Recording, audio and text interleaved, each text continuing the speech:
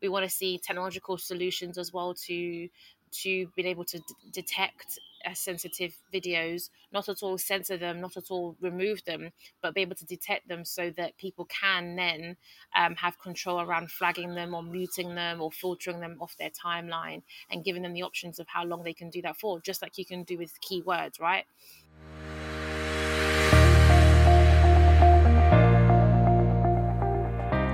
Hi, my name is Vinay Nair and welcome to Reclaim Social, a podcast powered by Lightful. Reclaim Social started as a campaign in 2018 with an idea where we thought, what if we could make social media more positive? Since then, we've reached tens of millions of people, and this is just the beginning. On the Reclaim Social podcast, we talk to inspiring people who make the social media world more positive, one post at a time. So let's go. It's time to Reclaim Social.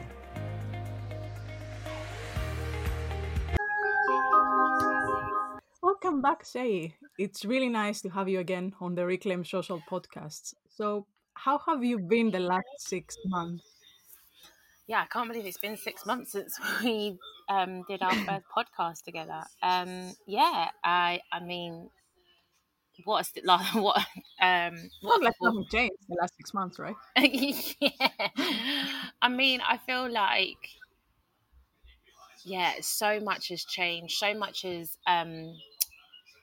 like shaken or challenged like beliefs and thoughts and behaviors and so much has changed for me, or things that have stayed the same have become a lot more concrete and confirmed, like values that I've held that were important before lockdown and before the massive introspection this year's Black Lives Matter movement has brought about. I think those values have really become more concrete, and I'm quite thankful for that as well. So, how has Glitch changed over the last 6 months?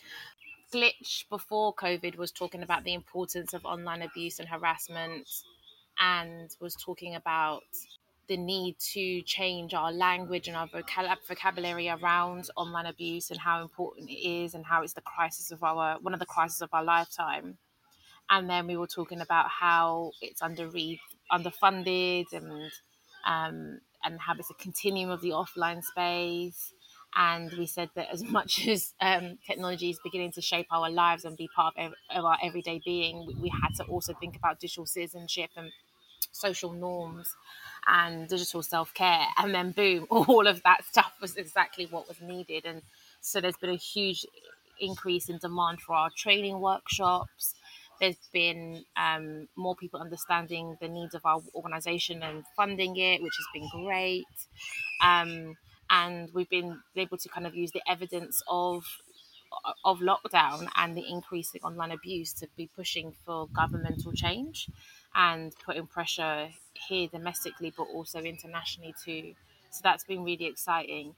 I think one thing for us that has changed, and for me, and I guess then as an extension Glitch, is that we've become a lot more vocal about what we care and believe.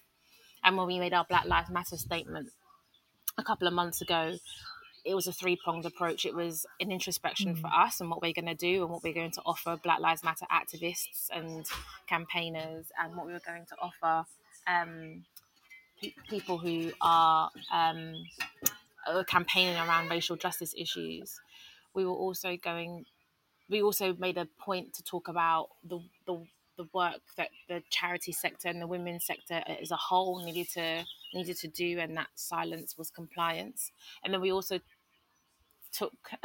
we also made a call to government and tech companies saying, it's not enough to do black squares. It's not enough to just do a hashtag. There has to be systematic change and reform, and that looks at like content moderation. That looks at like toxic behavior online. That looks at giving users more control over their platform and how they use the online space, particularly when you're seeing traumatic content like the late George Floyd take his last breath and call for his mother and his children. As a black person, do you want to consistently be seeing that and constantly being seeing that on your timeline, especially when you've seen it once? And do you need to see it again? And how can social media companies understand that Black Lives Matter online too, and giving users control around how they upload content. So there's trigger warnings and sensitive materials. So yeah, the last 6 months, and particularly the last 2 months, has really allowed us to really dig deep and wow, what is it that we are doing, and what is it that we're proud of? We're proud to be intersectional. We're proud to champion and platform those from marginalized communities and voices, and those that have been racialized. And I think it's allowed us to really dig deep in that, and a good time, because we're also looking at our kind of branding work and our new website, and I think that's going to be really exciting time for Glitch. Yeah. Oh, that's exciting. A new website and brand. Yes. I think it's what you said earlier. It's about shaking things up. And obviously, there were so many big changes all of a sudden and trying to adjust. But also, there is an opportunity. And with work like what you're doing with Glitch, to actually try and think of the next steps and how we can really help more people right now. Yeah. So, what you say, there is a change, for example, in the framing from now on for Glitch and the work that you're doing. um I don't know if the framing's changed. I think there's a lot of "I told you so" for me around "we told you, we told you." I think what's changed is people understanding. There was a kind of a knowledge gap. There was a kind of capacity gap. We saw that with lobbying. We saw that with advocacy. We saw that with trainings. There was a gap in understanding what tech accountability looked like. There was a gap in understanding that we as consumers, we as users of tech companies and tech technology, we had some power in shaping what can be done. And we're seeing that now with hashtag stop funding hate, or stop profit from hate, Mhm. or stop hate from profit, sorry. I always get the hashtag mixed around, mixed up. We're seeing advertisers and brands like Unilever, big companies and brands, and even a political party here in the UK say they're no longer going to be advertising on Facebook to really get Facebook to think about its attitude and response to hate. Um, we've also had meetings with every single major tech company, in response to our petition around Black Lives Matter online too, and it's available for people to sign. We'd love to get to 3,000 signatures. We've had those conversations saying the exact same thing, but it's now being listened to a lot more. So I think there's a lot more bigger ears, open ears, if you like, to what we're saying, meaning that finally that we can hopefully start seeing some progress. And as you mentioned the petition, I wanted to ask about that. So you've launched a glitch petition in, was it in June? We launched the petition, I want to say, yeah, early June, if not late May. So it was pretty much demanding social media companies to do more to protect its users from seeing the violent police brutality videos and everything. Absolutely, and just asking for consistency, because Yeah. we saw it with, we saw sensitive um, material labels put on homophobic Mm. abuse, domestic violence abuse. Um, we see it on child exploitation and beheadings, which is the right thing to do. So we're just saying apply that same that same Yeah, yeah. energy and thinking to black communities and black users, and call that stuff out. And also the opposite. So a lot of material that is photos and videos of dark skinned black women or black men get marked as sensitive material, or African American vernacular, or British black British slang gets marked as sensitive material, because there's a real lack of understanding in the algorithms, and the biases around how we speak to each other, how we look. And I think that also is telling about around freedom of expression, and and really being able to be yourself authentically on the platform, and having tech and coding really understand that and champion that. I think it's interesting. There was somebody I'm campaigning for sensitive material labels to be put on traumatic content, and then somebody saw me in the Olympic Park a couple of weeks ago riding a bike. And it was somebody who had encouraged me and taught me how to ride a bike, like for transportation use. So I could ride a bike, but as in like ride on the road, I was very scared to do. So she saw me in Olympic Park, was like, "Oh my god, can I take a photo?" And she uploaded Oh, it, and then the image to everybody else was seen as sensitive material. And I was like, why is it seen as sensitive material? Because I'm a dark skinned black woman. wow. And yet I'm asking for that to be applied on um, George Floyd's murder, or we saw Desmond be horrifically uh, tasered by the police in Manchester a couple of months ago, back in March, I believe. We've seen it with like other videos that have gone viral on social media, and they're not marked as sensitive material. There's no kind of warning signs before you click on them, which I think is just really hilarious. So, how were the chats with the tech companies? Did you feel there's any progress after this? I always get told that I need to like have a ranges of what I expect in terms of progress, like a long term progress and like short term, and like what quick wins are. And that's been really helpful in kind of managing my expectations and sometimes my anger in wanting to see things, or my passion, let's call it passion, in wanting to see things happen quickly. I think for the fact that we got Twitter to recognize that Black users' mental health was important was a step in the right direction. I don't think we'd have ever had that 5-10 years ago, right? When when the platform was just created, and when the platform were also saying, "Oh, there's no such thing as hate speech," or we're taking down content. Like I think it's a huge step in the right direction. But at is it the progress? Is it a progress that's quick enough for what's happening to Black women who are 84% more likely to be harassed on Twitter, and women who are 27 times more likely to be harassed than men? No. It still felt as a good first step, as you said, at least for the short wins. Because I was really excited to see that when Twitter, all of a sudden, they were sharing tips on how to manage the Twitter experience and take care of Black mental health. So being able to see, as you've said, the progress from where Twitter started to at least trying to acknowledge finally that you need to do more things, Hmm. it felt that one step, but of course it's not enough. It's more about what's next after Yeah, that. so after we would love to see more resources about digital self-care, digital citizenship across all tech companies, kind of education page, pop-up reminders, people who are facing abuse and don't know what to do, kind of signposting them to the services that are out there, just as you would do around domestic violence or child abuse or suicide prevention.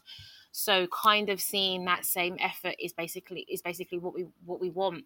We want to see technological solutions as well to be able to detect sensitive videos, not at all censor them, not at all remove them, but be able to detect them so that people can then have control around flagging them or muting them or filtering them off their timeline, and giving them the options of how long they can do that for, just like you can do with keywords, right?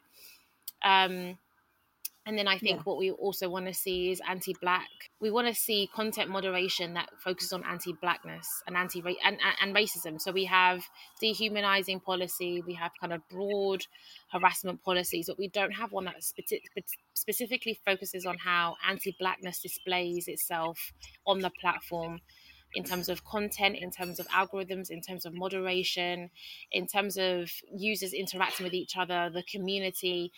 Like, there is so much work to be done, and it's gonna require proper introspection from even Black users around how they use the platform, and asking them these questions around safety.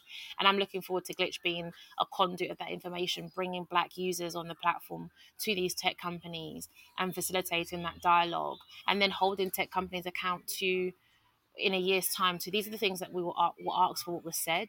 What have you done alongside that? What have you done to contribute to that? How have you invested in this It project? feels like a very interesting project for Glitch to be able to, as you've said, be in between helping, for example, the Black activists and everyone trying to get a better social media experience, but also keeping accountable the social media companies and what they really need to do.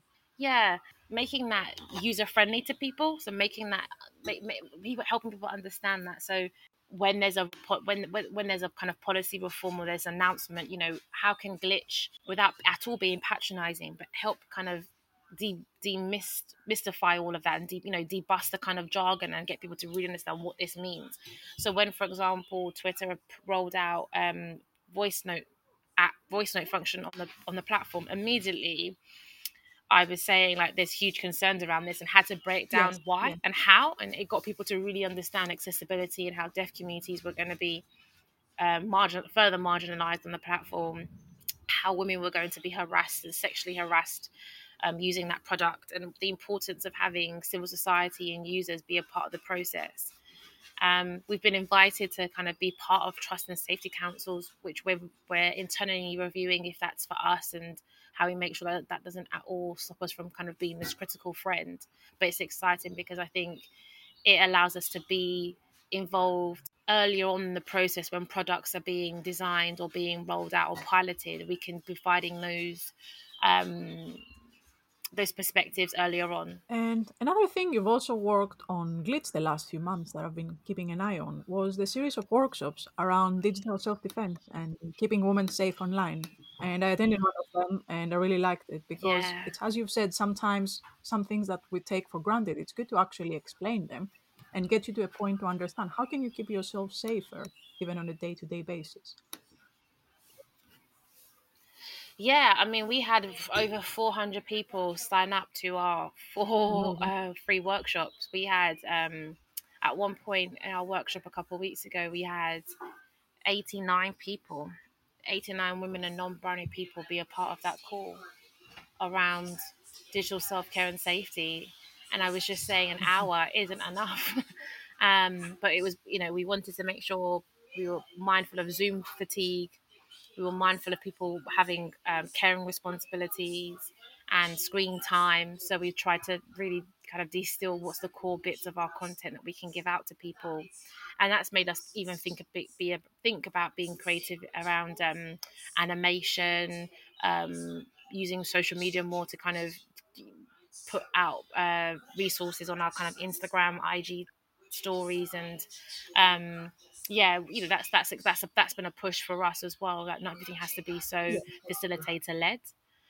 We're also looking at how things can be translated into different languages as well, and can things be made in available in braille, or can things be made? Can we make a video where someone's doing British Sign Language?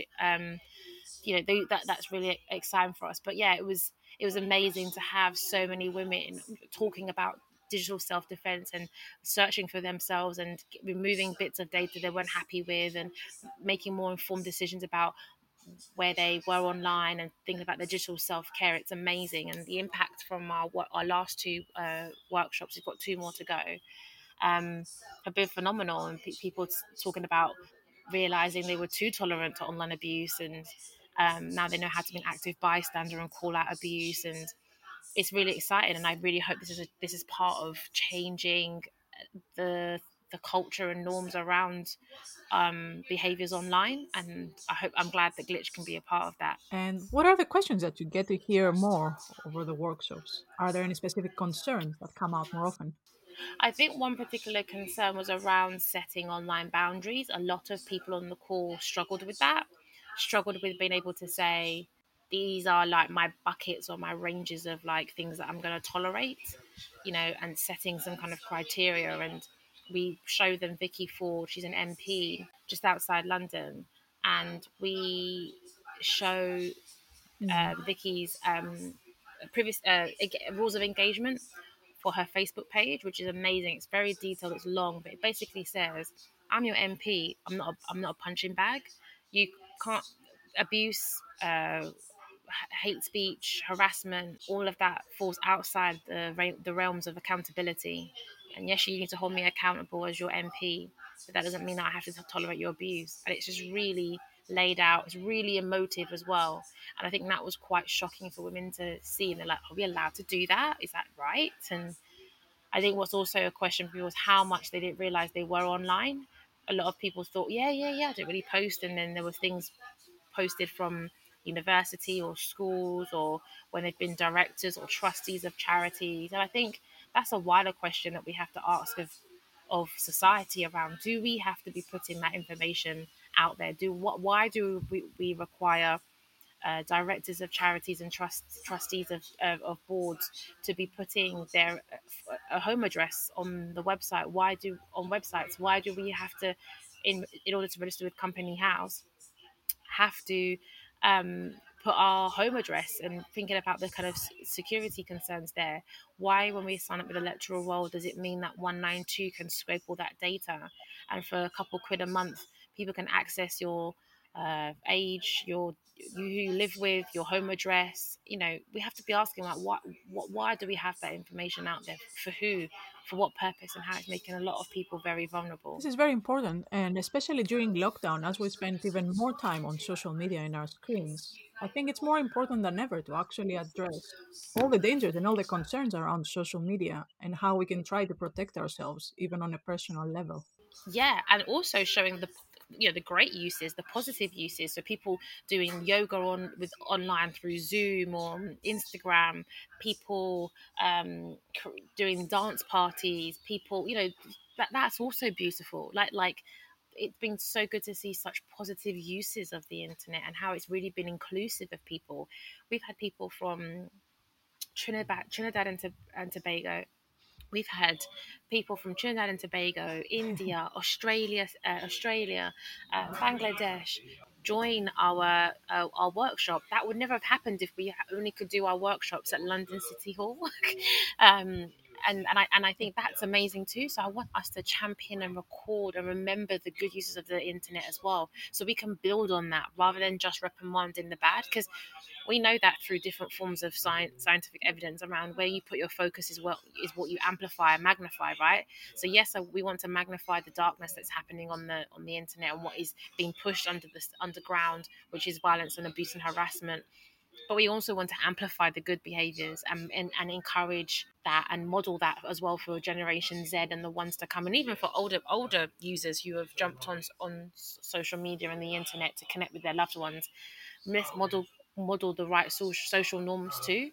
Yes, of course. And it's pretty similar to what I was thinking. There are days that you really feel overwhelmed if you focus on the negative side of things. But then when you also see how the community can come together, and as you've said, you have the opportunity to talk on a personal and professional level with people that you didn't do before. Absolutely. And you appreciate it even more right now. Yeah, and I think that's great, and I think it's shown where tech can meet the need, can address inequality. But then we also saw when tech is created by white, rich, elite men, where there's downfall. So we saw that with Zoom. And there had been privacy concerns raised by activists and campaigners about Zoom way before COVID, and people choosing not to use Zoom. But because that became the default way to do video conferencing, it meant that their stock increased by millions, billions, if not. And but then we saw things like Zoom bombing, a tactic that had um, never existed before. There was never a term for it, but we were now seeing far right users, pedophiles, Zoom bomb classrooms, events, workshops, training, to be abusive, to harass users, to spread hate speech and white supremacy. And if technological companies were diverse, were inclusive, ensure they had an oversight board, a form of a guardian council type framework that we've seen with tech companies like Yoti that have like an ethicals board. If we saw that of Yeah. every tech company and ensure that every product that came through the business had to go through this ethics board made up of diverse expert people that were on regular rotation as well, I don't think we would see half the problems of tech that we have now. And I think COVID and Black Lives Matter as well has really magnified that too. Yeah, I definitely agree. And another thing that kept me a little bit optimistic on social media, it's also the role of activism and how all of a sudden you start seeing, starting from mutual aid back in the beginning of lockdown, and then seeing all the communities at the Yeah. local or national level. So, how do you think social media can really take the next step towards activism and actually bringing people together? Well, I think that's for people to really like work out for themselves, because I think that's where you're seeing creativity, like people seeing a problem and then find a creative way to raise awareness of that, whether it's like making your display picture blue for Hmm. the protests in Sudan, whether it's making it black in solidarity for Black Lives Matter, whether it's putting pronouns in your names, hashtags, where you've seen it with K-pop fans Yes, beating the yes. algorithms so that Black Lives Matter was trending. you know People are creative, so it's not about Glitch or myself trying to prescribe be a yeah prescribe that. What we're saying is, with any trend of activism or new behaviors, there is just a safety principle that's kept in mind, thinking about it doing no harm to the person or other people or to friends and family, thinking about surveillance, thinking about take accountability, and thinking about like your responsibility with your data. I think that's just what we want people to bear in mind. So yes, you want to film, you know, that you're at the Black Lives Matter protest, but then you're capturing people and putting them on in your video. You're capturing that, and you're then uploading that, potentially putting people at risk. Um, or you are uploading content and it's got, you know, your children on there, and there's a whole conversation around have children really consented to having their data put on the internet. um, you've also got um, people who are uploading content that is very violent and traumatic without any trigger warnings, that's talking about horrific things like, and it's great that we're having conversations of testimonial movements that, you know, like Me Too or Speak Out or Speaking Out. That's amazing, but where can we make sure there's safety and protection there? And this is not about being snowflake generation. It's just saying that we have to start doing our campaign movements differently. It can't be on this Yeah. notion of of burnout and activism, activists having to burn out as a kind of martyrdom, kind of a badge of honor. We have to have movements and campaigns and technology that is predicated on self-care, and that's not selfish, that's sustainable, that makes economic sense, that makes moral sense, that makes sense health wise. And I think that's what I'd love to see: safety principles in our activism, in our innovation, in our creativity, as well as self-care. And speaking of self care, I was about to ask anyway. So it's been a roller Mm-hmm. coaster the last 6 months or so. How is your self care doing? Mm-hmm. I mean, as we said just before this podcast, it goes up and down. You kind of think, yes, Monday starts the week. I'm going to go for a run. I'm going to go to yoga. And, you know, you're going to treat yourself to iced coffee, and then it's, you know, you're like Tuesday afternoon, your third back-to-back meeting, Zoom fatigue, and all you want is like a takeaway because you can't be bothered to cook. Of course. um, but yeah, I think what I've really loved is, again, COVID and lockdown challenging some stuff, but also affirming some things that I love working remotely. And I've always wanted to work abroad. I've always wanted to be able to work in the sun. And now looking at options of doing that, that there's no longer a draw to live in London. When I was a counsellor, I had to live in Newham. I had to live in London, and that's no longer the case anymore. Now with COVID and remote working and investment in technology, like there's even I feel like I'm even being pushed out of London in a way, and I think that's really exciting. I think I've really missed dance class. I think I spoke about how important dancing is to Yes, me, yes. and having to find new ways of exercising, and sometimes also learning that I can't always do things that I enjoy. Mhm. And sometimes I think self-care is just about doing all the things that you enjoy. Like, no, sometimes self-care is really about being tough with yourself and making sure you're going to bed at a good time and you're not on your phone too much and you're not responding to emails. So one big thing that I did in lockdown, because because we were constantly on our phones and using more of tech, I got a work phone and a personal phone, and that was a game changer. Like, as soon as my work phone battery dies on like a Thursday night, Friday morning, so I don't work Fridays, which is another blessing. um I don't switch it on until Monday. So I'm certain WhatsApp groups, people texting me, glitches, social media accounts I can't access, and I won't charge my phone until the Monday, unless I'm working that weekend, which has been very rare. And that distancing has been amazing. And it's allowed me to be, I think, more of an effective leader when I come to work on Monday, kind of fresh, focused, having the capacity and space to think about things. It's been quite meditative, kind of taking that break and that pause from work.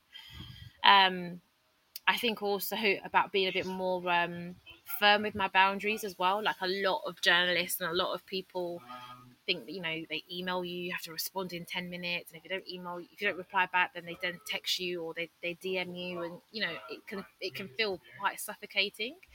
And just talking a lot more, encouraging a lot more activists and campaigners to talk about their boundaries and talk about, like, this is not okay to feel hounded because of you know, 5 to 7 minute media appearance.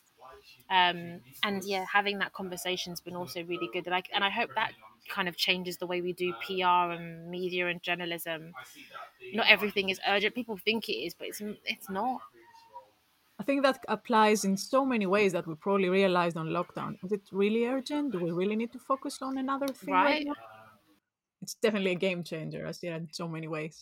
Yeah, I think so too. And long may it stay. You know, long may it stay. Like it's like you know, it's my going to turn 29 in 5 weeks, and been thinking about my birthday party, and you know, I'm in an R and like, should I celebrate my birthday, and you know, should I have a party? You know, really thinking about it, and then thinking about, okay, if I really want to celebrate, like, what do I want to do? If I'm asking people to leave their house and potentially risk COVID, what is it that I want to do, and who do I want to spend it with? And yeah, that's been a really like important reflection point for me as well. And um, you know, thinking that I had to be at every single networking event that I got invited to, and I had to accept every single panel, and I had to accept every podcast invitation, and actually taking the time to Yeah. breathe. And something that I've been doing a lot, Teresa, and it's actually been annoying my boyfriend. I've been saying, like, how can we do things more from a place of rest? And he just rolls his eyes and he thinks I've become like this yogi weirdo. But I it I but it love it. but it's a question of, okay, what is rest? It's peace. It's responsive rather than reactive.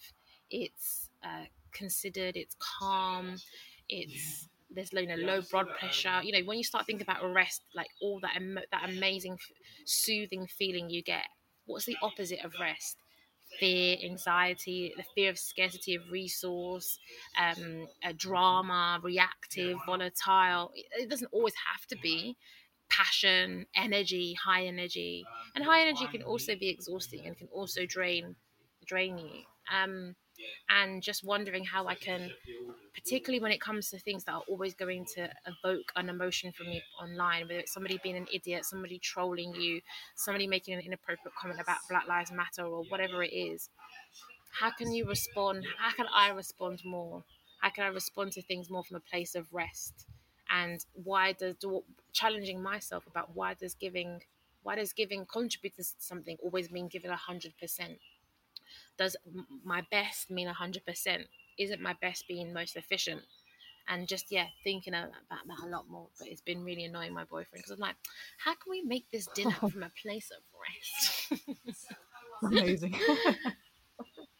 It's still a good thinking though. Yeah, I think it's been Uh, revolutionary, and I really, you know, I talked to you about wanting to write a book. I really yeah, think yeah. that time is coming sooner rather than later, Oh, and I really? would love to do it as well if I can get to work more remotely out of the That's UK. exciting though. And yeah, and I really think it would be great to kind of talk about what COVID has taught me rest. I think it's probably a big lesson from any direction, really. If you think how this can really help you define what you really want to do and how you can really be more efficient, as you said, and effective. Yeah. And I know I'm a second generation British Nigerian immigrant where overachieving was just seen as like achievement. Like it was like Yeah, the of course. default, right? And striving and resilience and working hard was like just what you had to do. So that's been my default, and really, and that's not sustainable because I've seen it in my mother, I've seen it in family and friends about burnout and depression and mental health, and um, I've seen the effect stress has on my body in terms of breakouts, in terms of feeling the cortisone in my body, not eating right, like not sleeping well, um, moody, irritated, like just, yeah, either terrible constipation or the opposite. Like Yeah. I've seen that effect on my body, and I refuse to kind of go back there and think that if we're going to set up charities, we're going to build a better future. One, well, if we're going to build a better future, we have to acknowledge the past and our atrocities in the past, whether it is slavery, genocide, whatever it is. Like we have to acknowledge it. But secondly, we have to do it differently. And I think that part of that difference has to be around rest and self care. We can't keep having activist and campaign movements or tech startup. You know that have you come across it? That kind of tech startup culture of having to be like fast paced and sprints and stuff like that. And Teresa, ask everybody in my organization, ask our trustees, Oh my god, I tried to make this sprint work. I was like, sprint, this will work for us because tech is evolving. It's what all the techies do. So we're gonna like work in 12-week cycles. Every time I started, it never worked. It just felt like it was a clash with like what we were saying is self-care, but then we were sprinting for what?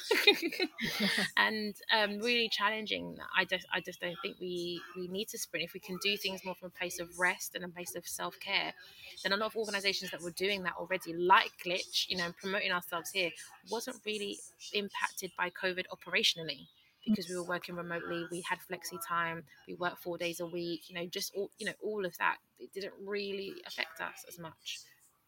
That's good then.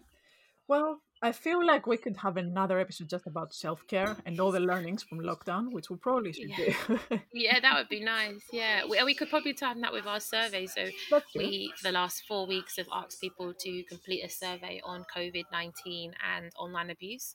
We've asked women and non-binary people to share their experience. Have their employers or their voluntary supervisors provided any kind of training or support with being online? So mutual aid groups, Facebook groups, or when your employers ask you to work from home and make your garden table and your kitchen tables, the living room, the workspace.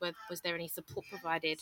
We've asked questions around the online abuse people have experienced, if it's been racialized or gendered in any way, and also people who haven't, and what their experience has been like not experiencing online abuse as well, so we can champion more of that.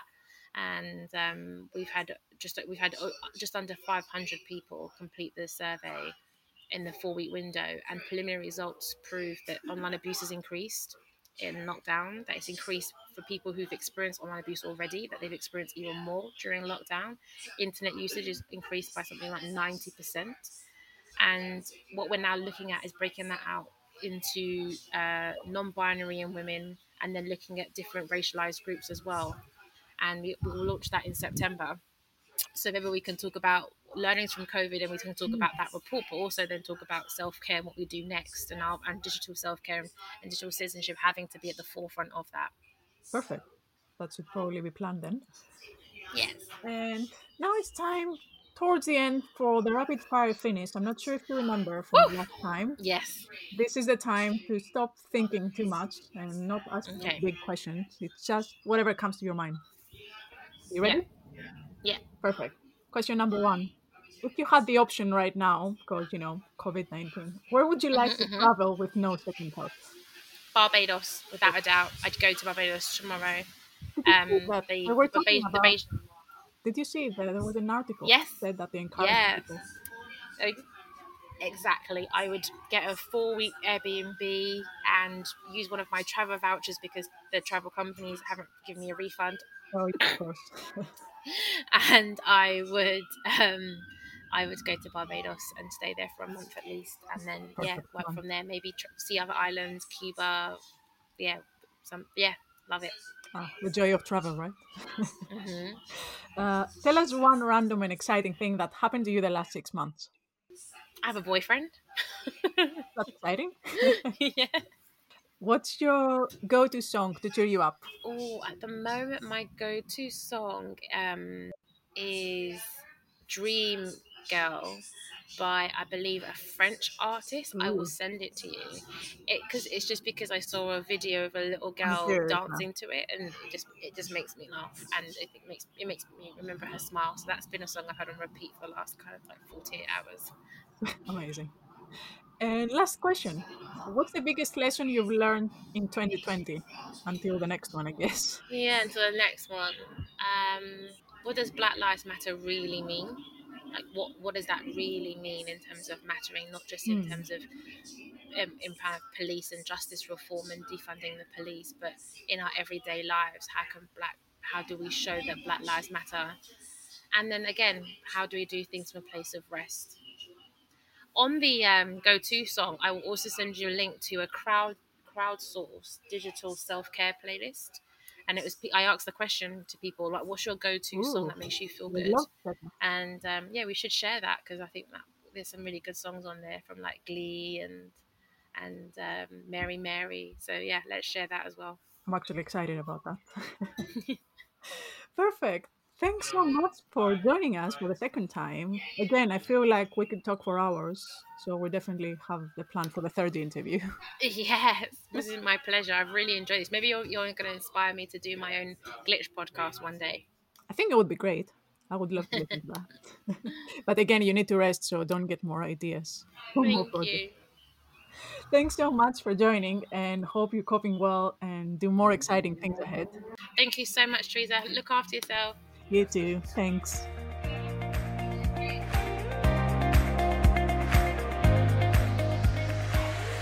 Thank you for listening. If you enjoyed this episode, make sure you subscribe to listen to more inspiring guests. The Reclaim Social podcast is produced by Lightful, a technology company for social good. We work with amazing charities and non-profit organizations and believe that those doing the greatest good deserve the best technology. If you want to find out more, visit www.lightful.com or follow us across social media. Thanks for listening.